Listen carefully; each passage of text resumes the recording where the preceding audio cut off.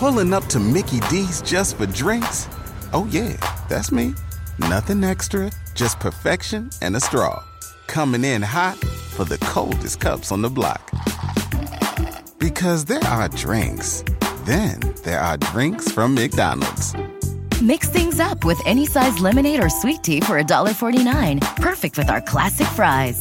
Price and participation may vary. Cannot be combined with any other offer. Ba-da-ba-ba-ba.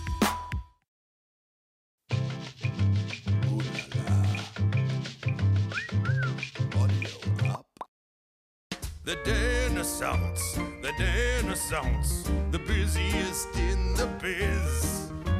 You know who it is, it's Dennis Quaid. That's him. Joining me today on the Renaissance is my hilarious and talented co-star from the movie Innerspace, Martin Short. Joe Dante, who directed us in the film, will also be here as I host our mini Innerspace Reunion, and we talk about how the movie came to be and the fun we had making it. I hope you enjoy it as much as we did. Here we are on the Renaissance, and we are having a testosterone reunion of all guys. Innerspace. Yes, all guys, except for not many females. No, some do though. I'm here, yes, but I'm here with the magnificent, the wonderful, the Artur, Mr. Joe Dante. You're going to sing that song that Pat Kehoe used to make everybody sing? Joe Dante. Joe Dante. Whoa, whoa. Whoa, whoa. And Mr. Marty Short, who hardly needs an introduction. Yes, today he's here as himself, exactly. Marty Short. Yes, but he played Jack Putter in Innerspace. Putter, not Potter. That was it is. And you have me, Dennis Quaid, who played Pendleton. Yes. I guess my last name came from Camp Pendleton. You know what? There's no reason to overthink this project. We found that out. Well, we found that out deep in my research. Deep. Yeah, we really found that out. But anyway, we did what year was it that we did this movie? 80. Well, it came out in 87. We actually shot it in 86. Did we shoot through Christmas? That's true. We started shooting in the summer of 86. Wow. And basically went till Christmas. Right. That's right. Yes. In San Francisco and in Los Angeles. That's right. Warner Brothers lot. I do. And up at Island. And Industrial Light and Magic, where we did all the scenes with you in the pod. In the pod. All by myself. With Marty was kind enough to actually. Well, you'd done the same for me. We would go and do a scene. But Dennis would have to go to a little pod area and just kind of talk to me, feed my off-camera lines. But that's one of the reasons that the picture works so well, is because, instead of pre-recording it all, which is what used to be done, we had a gizmo that our sound guy, Ken King, came up with, which allowed these guys to be on the set all the time and ad-lib and talk to each other. And the relationship is so much better because of it. Yeah, I mean, it's the comic timing, which I'm still looking for, but at least I could rely on Marty's for that. But anyway, we made the movie in 86. It came out in 87, and it went right to the top. Everyone expected it to be a huge hit. Oh, yeah. If you remember. We were already getting congratulations on the Thursday night and the Friday. That's why they figured they didn't have to sell it, because they liked it so much. So let's do a poster that doesn't have any people on it. Let's just do a poster that has a big thumbnail on it. And we'll call it Innerspace, which happens to be the same title as the Monsanto ride in Disneyland, because we never could think of anything better.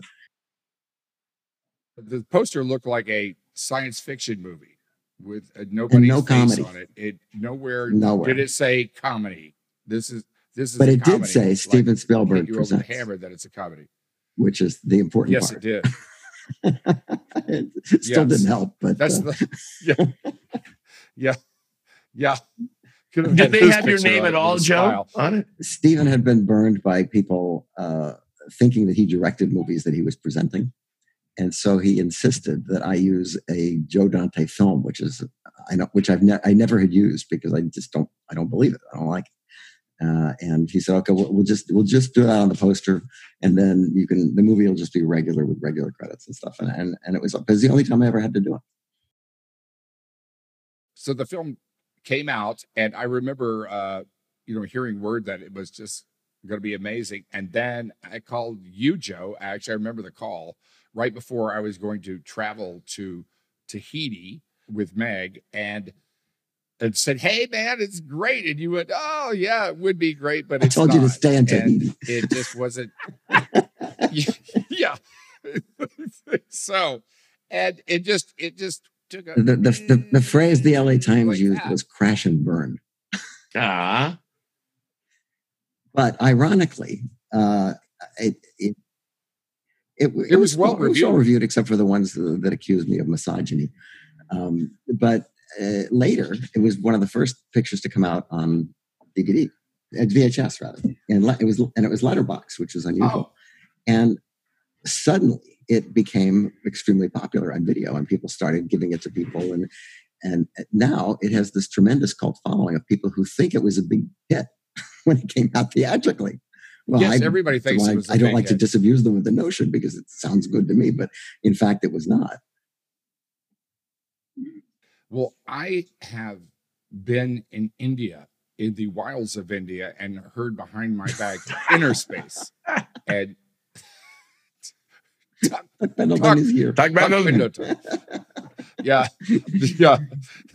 And it actually is the #1 movie worldwide that I am recognized for, even more than the Midnight Trap, which... And that's got Lindsay Lohan. That's all word of mouth. No, and not only that, I remember being interviewed 3 years ago for The New Yorker. And the interviewer was about 34 or something. And we talked about Innerspace. He said, I loved Innerspace. And he went on and on about Innerspace. And when I told him that it wasn't a big box office hit, he went, what are you talking about? How is that possible? No, it's inconceivable. Because in his mind, it was Gone with the Wind. No, it has without a great the racism. People just won't accept because it doesn't seem like it has hit all over it because truthfully, Joe, you made a great film. No, it's a wonderful film. It's a lot of fun. I never had more fun making a picture. Yeah. And I think a lot of that was due to you guys and the rest of the cast. I mean, we did have fun. Having Marty do 7 months of fun and have it be completely different from take one. It was extremely unusual for me. Yeah. And then he would beg me in Katharine Hepburn's voice, one more take, Joe, please. One more. I need one more. Come on, Joe. Let me have one more. Spencer would have. Exactly. Oh, I don't know, Kate. John, you're not involved. No one gives a damn. Duke my ass. Okay. Well, we're going out on a date with Cary Grant, and I don't know what. Give Cary my best, and he will show you his best, I'm sure. Yeah, but Marty and I would sit in the trailer. It was a 7-month shoot, joined at the hip, and just comment on what went by our trailer. It was a riot. So much fun. We really got to know one another. I was there. I had nothing to do but be there for Marty. I would basically just be on a microphone that was That's right. I do believe, right? Yeah, even before Ellen would ever thought of doing that. That's the way we did it. Yeah, that's right. And it was great, too, because then you became eyes to say, I'd do a dance and I'd say, gee, is that too big? And I'd maybe say that to the AD, was that too big? And I'd hear in my ear, no, that was great. And then you'd ask anybody. The electrical grips. Absolutely. Constant need for approval, Yeah. Well, no time in my career have I ever asked, is that too small? No, I believe in freedom takes. I think the gimmick of an actor is that you make everyone love you and think you're the greatest human being in the world. And then, so when you weasel, more takes out of, like, say, a director. they'll say, okay, he's so cute and lovable. Let's give him another one. And then I go home and say, it's up to you. You have so many options. It's up to you to screw me up. It's true. A lot of stuff is done in editing, as you know. I mean, you can make a good performance look terrible and vice versa. Joe, how did the movie come about to begin with? Was approached by Peter Goober, who had apparently never heard of Fantastic Voyage and had been given this script by a guy named Chip Prozier, which was a straight spy movie with this plot. And I said, this plot is ridiculous. You can't expect to make a straight spy movie out of this. And so I went off and did my stuff, and he went off and did his stuff. And by the time it circled back around to me, it had been rewritten by Jeff Bohm with the concept, what would happen if Dean Martin was shrunk down and injected inside Jerry Lewis? And that I understood. I said, okay, I get that. But then Steven Spielberg had become involved. But Steven wanted Robert Zemeckis to do it. And Zemeckis thought it was too much. Well, he's awfully good. Well, he thought it was too much in the vein of Back to the Future. Right. So he said no. And so I inherited it, which was interesting because I was the guy that they went to first. And Peter Goober was a lot of fun to work with because he was never around. John Peters, on the other hand, was a real pain in the ass. He didn't like the movie. He didn't like the actors. He didn't like me. And he kept going to the dailies at Warner Brothers with the executives and bad-mouthing the movie while it was running in the dailies. Wow. I got Steven to ban him from those dailies, that he could have to go into his own dailies, by himself.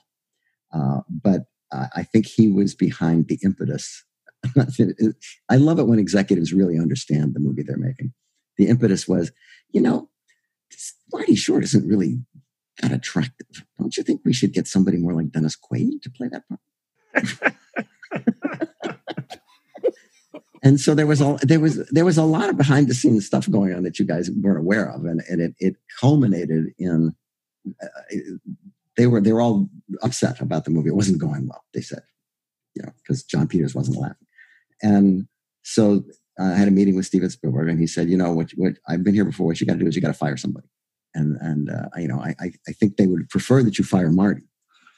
But since you've already shot a third of the picture, it's probably not a good idea. However, there was this other actor who was playing Mr. Igo, the bad guy, named Luca Bercovici. Oh, is he a tall guy? Tall, skinny guy. Black hair, spiky. Yep. He was also a director. His father was a writer, famous writer. And he played it as a sort of a Brooks Brothers kind of a guy. And they said, Steven said, we'll replace him with somebody. And so Mike Fennell and I were given the task of inviting this actor to the office to tell him that for no reason whatsoever, he is not going to be in the movie anymore. And it was really painful. Anyway, we ended up hiring Vernon Wells, who had been in Road Warrior. And ultimately, of course, it was a better match for the picture because Vernon was very bulky and scary looking, and he played it like Jack Palance. He was very right. And so yes, he was the guy that put on the vibrator onto his hand. He was and so it worked out, but it was painful. You know? Yeah. He and Fiona made a really good comic duo. And so did Marty and I. And I also resist. Marty is a very... Thank you very much, man. Dennis. Really. You should see him with his clothes on. Yeah. Well, you have, but I haven't. You were in the trailer a long time. So. We were joined at the hip. Eventually, those two hips have to bathe.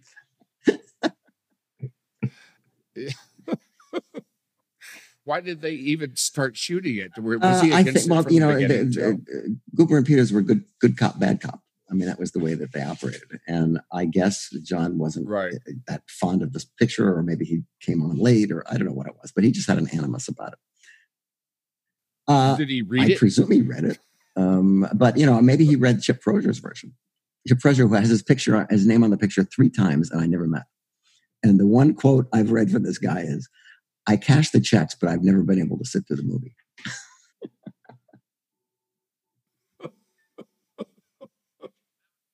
I watched the movie again last night, and I have to say the movie still really stands up.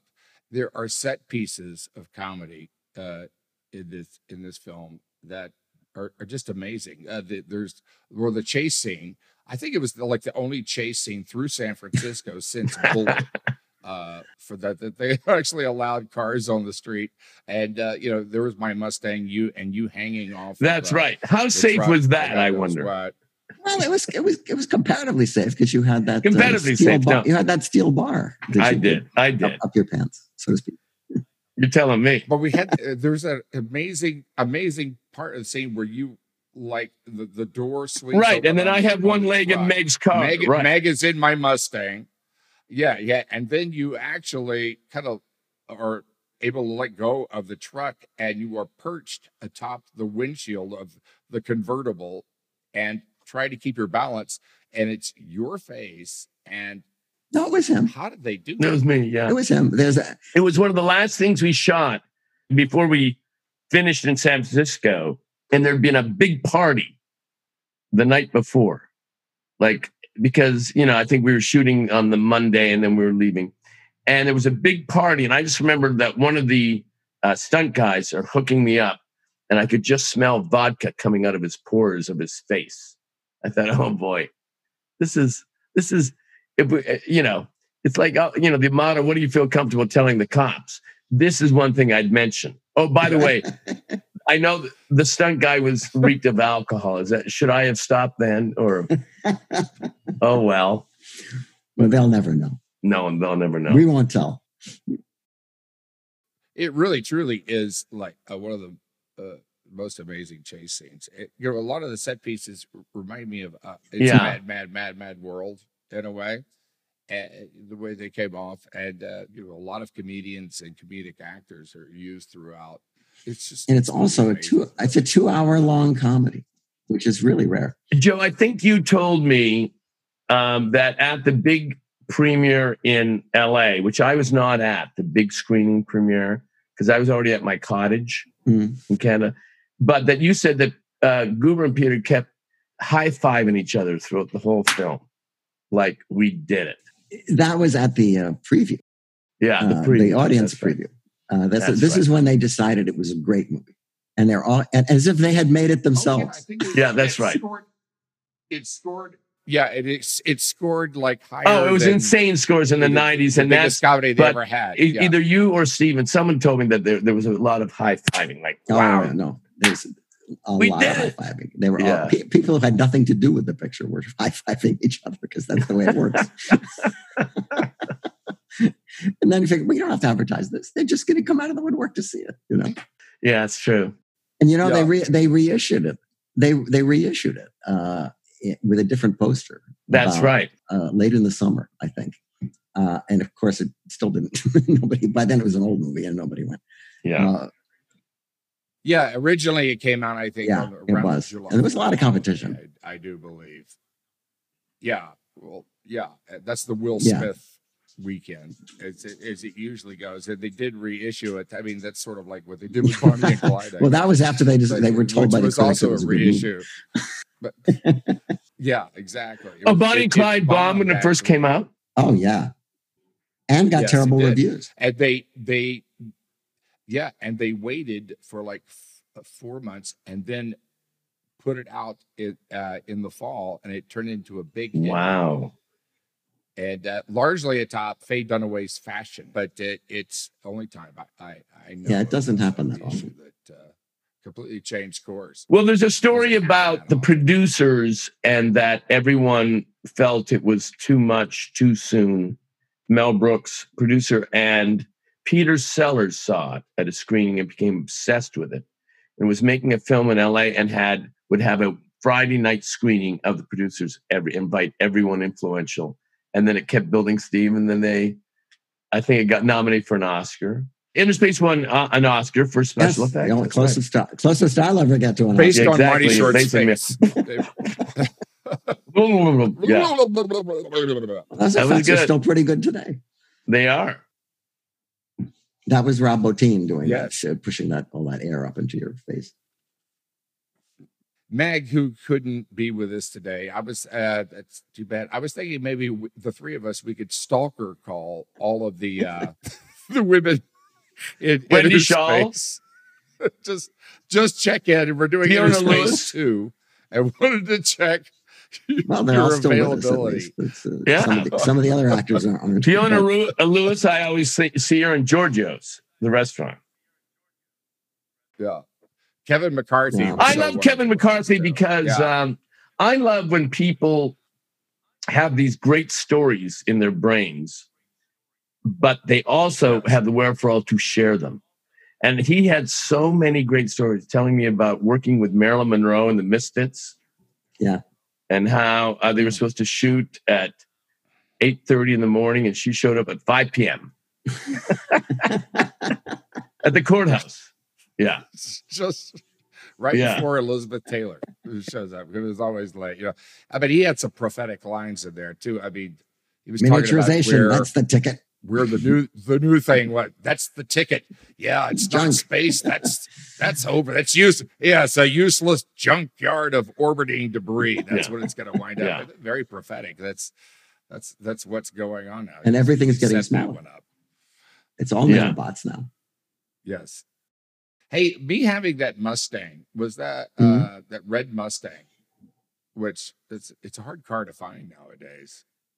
I think it was a GT. Was that a reference to Bullet? Yeah. By the way, on the streets of San Francisco, that candy red. That was a beautiful car. I would have loved to have had that as a wrap. Now you tell me. But yeah, we got no wrap gifts. Unfortunately. But so what did it do for everybody's career? I would say probably very little. Now, Marty, had you already made Cross My Heart? No, I would do that next. I'd made Three Amigos. Right. Three Amigos. And but Three Amigos was a box office disappointment. It didn't bomb, but we were second to Golden Child at Eddie Murphy's Golden Child. Mm. So, I mean, again, people don't remember that, but that's what it was. So Innerspace now is like this. Cross My Heart was a small film anyway. So I was basically finishing the movies thanks to you, Joe. You're welcome. Back to vaudeville for me.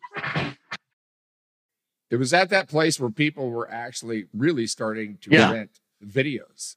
And that was before DVDs. And so you could get it on beta or VHS.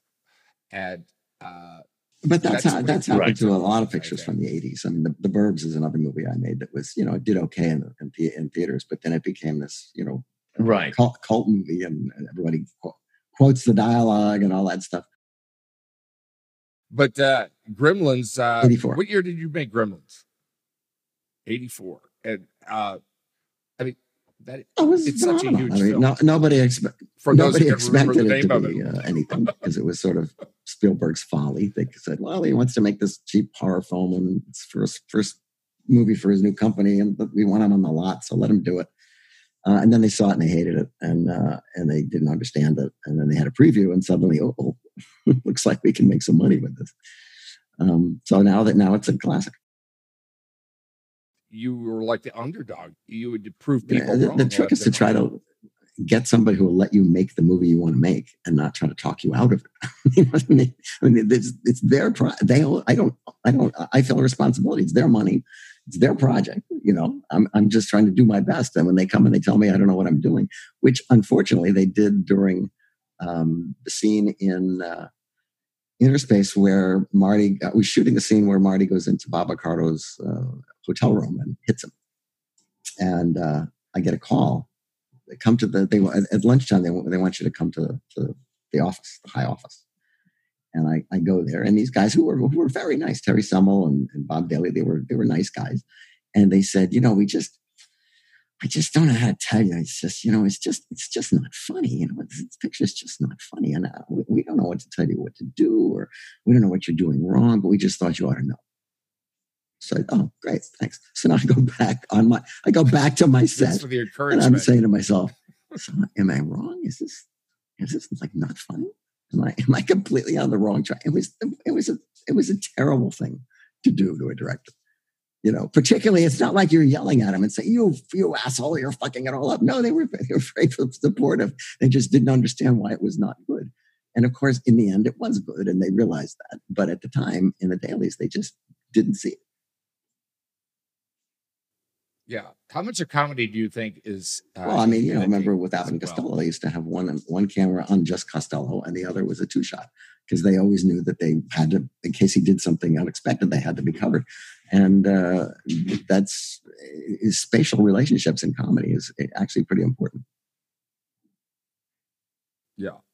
And with Marty, it's like he does it 10 ways from Sunday. And so you got to be prepared to cut to the pod, and me sort of looking around at all my instruments.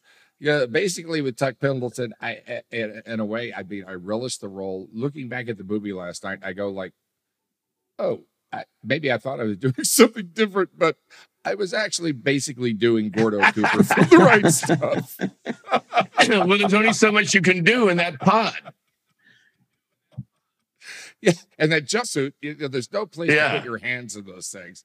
So it's always going to be on the hips, And at the time, I was a pilot, a new pilot. That's the way I approached it. And then there was Meg. Meg and I did not get together. I remember vividly, because it was when we did the junket in Austin in the summer of 87, when the film came out. That's when you two told me that you were involved. She was with Anthony, and I think that's right, with Leah during the shooting of that, and there was absolutely zero, nothing. She was so glad to be there. I think she, basically. Do you remember how late in the movie she joined it? She was like, I think she was hired like either the day before we shot or like 2 days before we shot, because there was a big contretemps about who was going to play that part. Well, everybody and every actress in town wanted this part, and there was a particular actress who felt she was owed the part for reasons I won't go into, but I just thought was not right for the part, so I said no, and we scrambled around, and Stephen finally started watching soap opera tapes, because he's apparently an adult. Right. And that's what she was doing. She was Betsy on Life to Live or something like that. Yeah. Lives I Forgot. And I think that's where he found it. She was actually quite popular. Probably more known than she was in a John Candy movie. Armed and Dangerous. But it was a small part. And she'd also been in Top Gun. Oh, of course. That was her biggie. Yeah. And she had made a movie with Kiefer Sutherland as well. No, I think she did that right after. Anyway, she went to do that movie, and then I went to do Suspect, and then along came a movie called DOA, and they hired Meg for it. So we were in Austin. That's where we got together, and then surprised Marty because we came down. Well, you were super glued together by then because we were working. Right. Yeah, and I didn't know. Yeah, but Marty did know. Everybody in the world knew that I was Marty. Surprised. But guys, she's so good at the movie. It's a great part. For one thing, it was kind of a woman of power. Yeah, right? She was a journalist, I think, out there investigating, and she's the one that gets to pull the gun on the bad guys, and she was very, very tough and matter of fact, the way she handled that gun. Like, and how about those she knew what she was doing. Yes, those padded 80 shoulders. She looks like she's got a hanger. I remember one time that Meg and I were supposed to be. She's driving your red car, and we're shooting in San Francisco, and we're supposed to go up to a block, make a right, and go around the block. But there was a walkie in the back seat. She missed the turn, and suddenly it was the second turn, and now we were into the, the big parade, the Chinese parade with dragons, and you'd hear the AD going,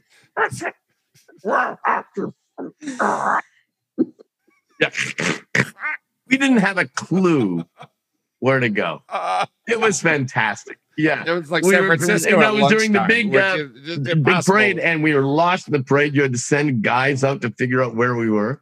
We were in a red car. We didn't know. Meg and I, and anytime we have talked about that film, has only joyful, laughing memories from that. Well, I think it did really good things for my career. Actually, it was actually like in a real comedy with working with other people working with Marty Short. I mean, who cannot make you look better? It's just easy. I was Dean Martin. It was you a pretty were good Jerry analogy, Lewis, and right? I think that's really. I think that's. Oh, really you what sure it comes was, to. Dean. Joe. Oh yeah. You used to do those Princess. voices. You used to do those voices. Yeah. Take a little walk down. Hey, that would be memory good, lane. Dean. That scene where I'm possessed, we reshot that. Where you're in Bill Shallert's office. You're right. And you discover you're hearing the voices and you're possessed. So we had originally shot it with, I think, some nameless extras. And you didn't think it was working. And I didn't think it was working. And then we looked at it and we both didn't think it was working. And so your suggestion was, let's get people that we can count on, that we know, to play these parts. And so we got Joe Flaherty and Andrea Martin from SCTV. And it's a throwaway scene in it. Well, it's a throwaway scene for them, but they're actually really good at it. Oh, they're great. Yeah. It's one of the. Remember, she kept turning a magazine. She had put in a bunch of those little things that fall out of a magazine, but she put about 18 of them in. So every time she turned, one of those things would fall out. Those little coupons, This little SCTV. Let's hear it from Canadians. SCTV was always better than Saturday Night Live. It was more intellectual. Well, it didn't have the pressure of an audience approval. That's true. If we thought it was funny, it therefore existed. And it was also conceptual. I mean, so many concepts. You could do, but again, if you try to do conceptual on SNL and you hear, you kind of go, "Oh, I guess that's cut," In Innerspace, I love that film. There's a lot of scenes. I love the stuff in the grocery store at the beginning. I love when you come out of the pod and the kind of everyone's torn. Meg's torn between these one person she's fallen in love with, but one person she loves, and right. And the music, I love the score. That was a great score. Who did that score?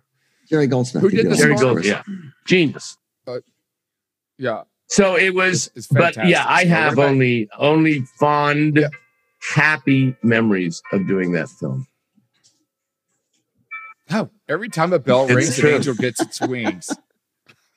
I don't hear a bell. No, every time a bell rings, the picture makes another $20. Yeah. Every time a bell rings, a film doesn't open. Yeah. I think my favorite scene is where they're having lunch and Picardo is trying to be you. Oh, it is you, but it's Picardo. Yeah.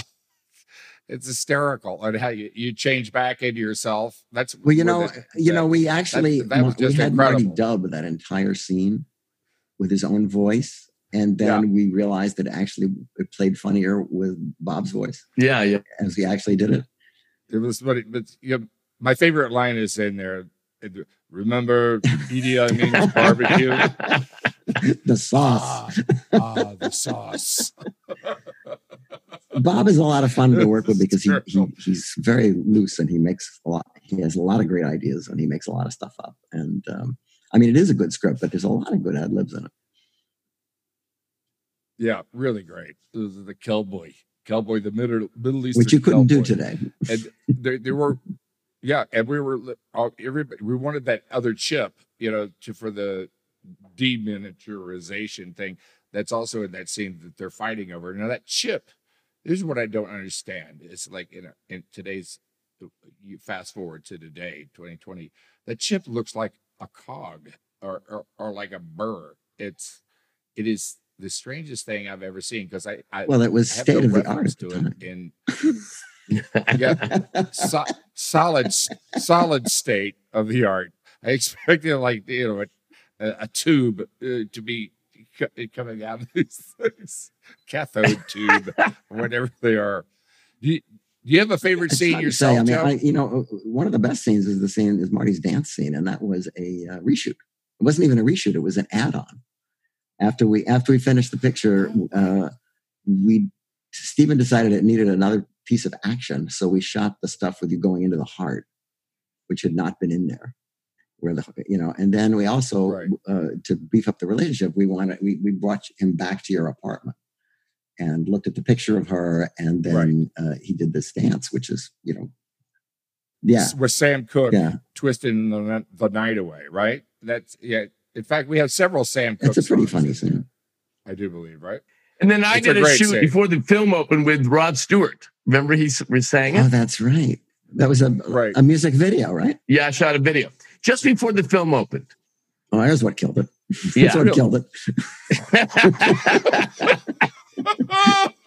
So it was like that was in the heyday of MTV, by the way. Yeah. Yeah. And what were you doing in the video, by the way? I would like to know about this. And how come I wasn't they were going with the money. No, I think that you can go to the YouTube and you can find it. And it's Twisting the Night Away, Rod Stewart, Martin Short. And it's a lot of me doing basically the same dance is in Tuck's apartment. It was a whole day shoot. I got to hang with Rod Stewart. I thought that was pretty cool. He was very nice. No, that's when they thought that this film was going to be like, there was Titanic, there is Innerspace, Yes. Once they got Rod Stewart to do the video, they knew it was going to number one. We had a chance before we got Rod Stewart in. It turned into Titanic. Yeah. to literally the Titanic. I get it. Oh, man. It was so much fun making that movie. I mean, that's the way I remember my films is not necessarily by how well they did or whatever. I have a completely different reference. It's the experience I had. They're not all fun. And this was definitely up there, one of the top 5 experiences. And a lot of things happened. I mean, wound up with Meg as well. And here's another prophetic scene is when you kiss Meg, right? And so that the pod with me goes into Meg for a short period of time as a comic device, I guess, or whatever. But then I'm trying to figure out where I am, and I guess I'm roaming around her system, and I wind up in her uterus for some reason, and I see a note, a baby, with a note pinned to the side. I see a baby there, and it just so happened that your name was Jack, and that it was just a coincidence. We named Jack. Oh, it wasn't a coincidence. It was on purpose. Didn't even catch that until later. It was a homage to Marty. No, it was destined. And by the way, what a great name, Jack. Jack Kennedy. Yes. Who does the greatest name ever? That's basically why I wanted Jack, because I myself wanted to be named Jack when I was a kid. As opposed to Dennis the Menace?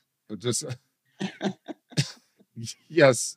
As opposed to Denny or Dennis the Menace or however. Or even Den doesn't have a lot of strength to it. Hey, Den. You don't even want to go into the den of your house, let alone know a guy named Den. Right. It's just like the Devil's Den. It's not. It really doesn't work out. I go by Marty. Marty. For respect, and then go by I don't know. Marty. I remember one time my mother looked at. I was playing piano in a recital. I was in grade 10 or something, as we say in Canada, and it said concerto, Marty Short, and she went, "I guess he'll never be known as Martin." And so with that in mind, when I became an actor, I said, I'll make it Martin Short, because Marty Short sounded like a comic. Hi, Marty Short. I'm only here 1 week. Martin Short sounded. Did you see me? Martin Short sounded like Martin Balsam. It had a little more weight to it. Short didn't help. That was like back to the Irish pub with you. It's better than small. Well, my middle name is Hayter, so I used to think Sir Martin Hayter. See, now you're talking show business. Assuming I was knighted. Well, Yeah. Well, a lot of people don't know about this about you, but you come from a. I did. My mother was the first female concert master of the Philharmonic. Yeah. You yourself. I played piano for a while. I mean, that's what you were on the road to do. You were like a boy. I had some gifts. You could do John Wayne. And I could do Kate Hepburn. And we would often, sometimes, if you could believe it, have a cocktail or 2 or 18. And then we'd be in the bar. Remember one time we were at a bar and I sang Sinatra. I got up in Sinatra. And you leaped out of your chair and started dragging me by my feet like you were a fan on the ground. Again, there might have been some alcohol involved. I'm not saying there wasn't. And you were grabbing my legs and trying to pull me off the stage like the ultimate fan. I remember that.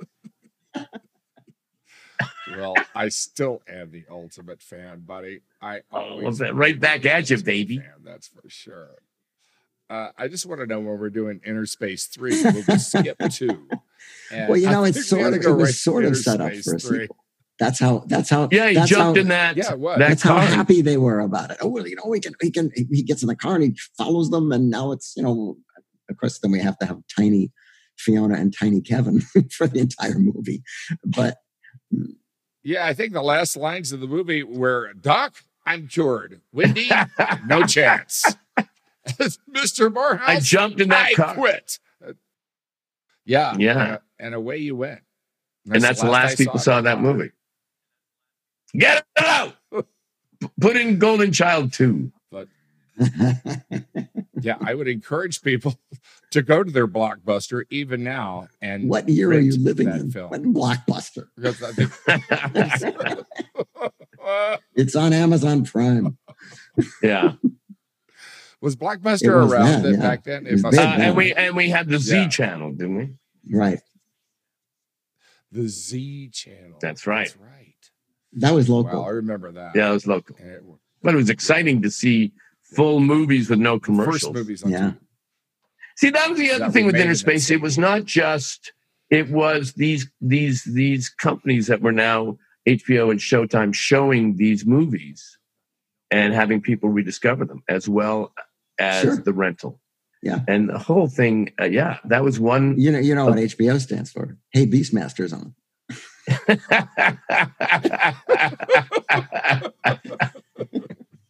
That's funny.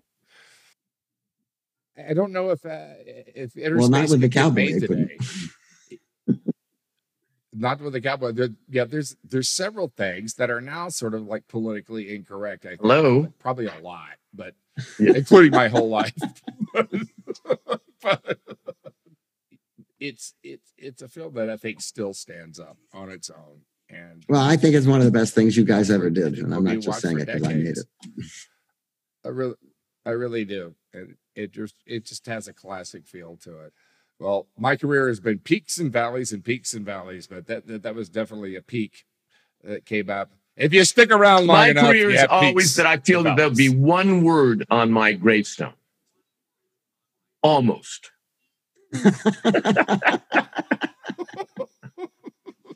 And that's fine. That's more than I thought I would have gotten. No, I mean, for years I used to think it was just who's the witch I pissed off, you know. But it's more like almost.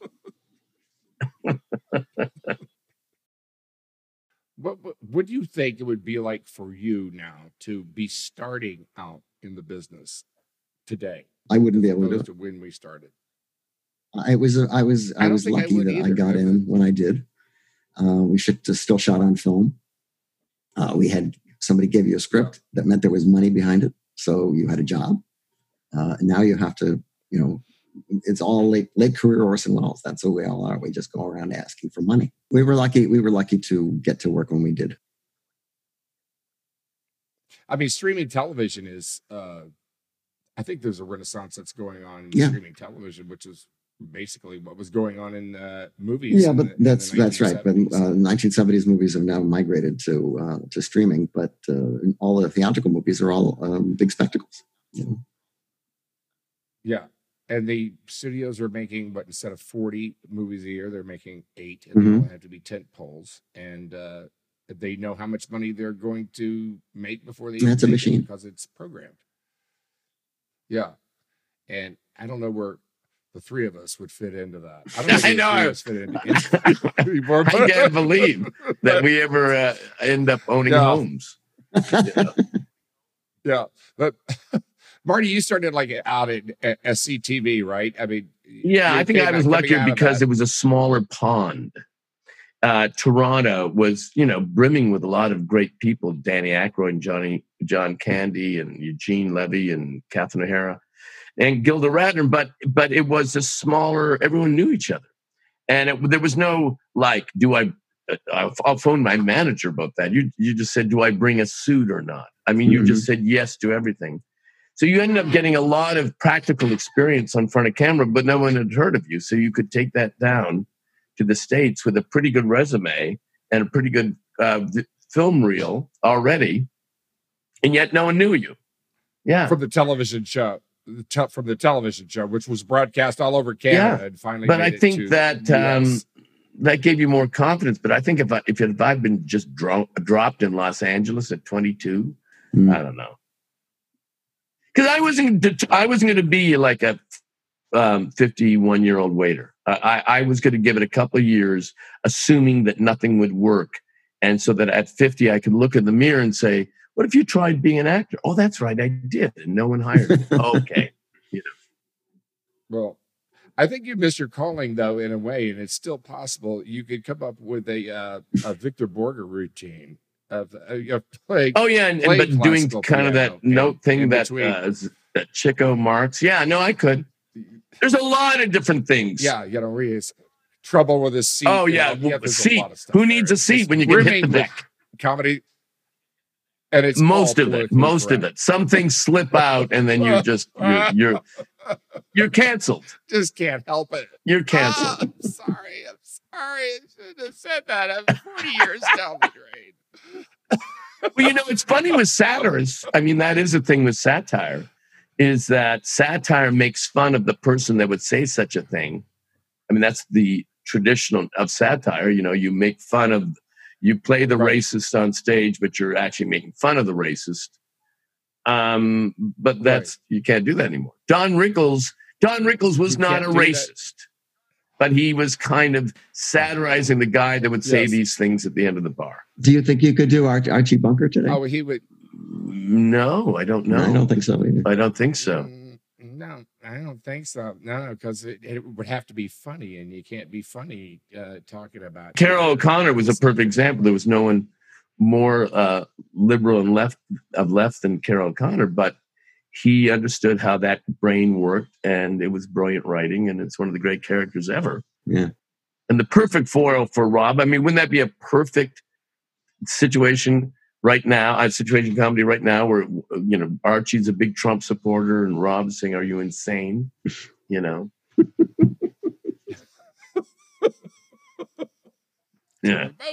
Drink the ammonium.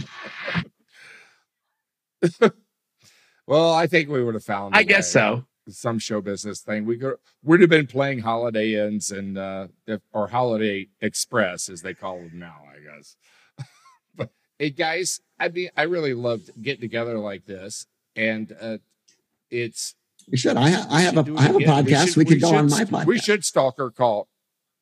Absolutely. You have a podcast? I have a great podcast called The Movies That Made Me.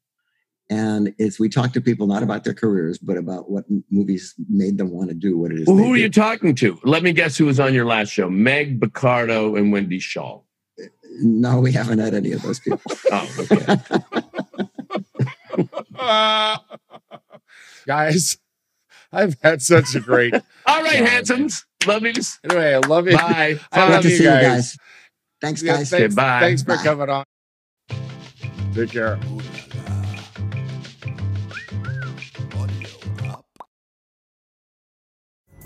Pulling up to Mickey D's just for drinks? Oh yeah, that's me. Nothing extra, just perfection and a straw. Coming in hot for the coldest cups on the block. Because there are drinks. Then there are drinks from McDonald's. Mix things up with any size lemonade or sweet tea for $1.49. Perfect with our classic fries. Price and participation may vary. Cannot be combined with any other offer. Ba-da-ba-ba-ba.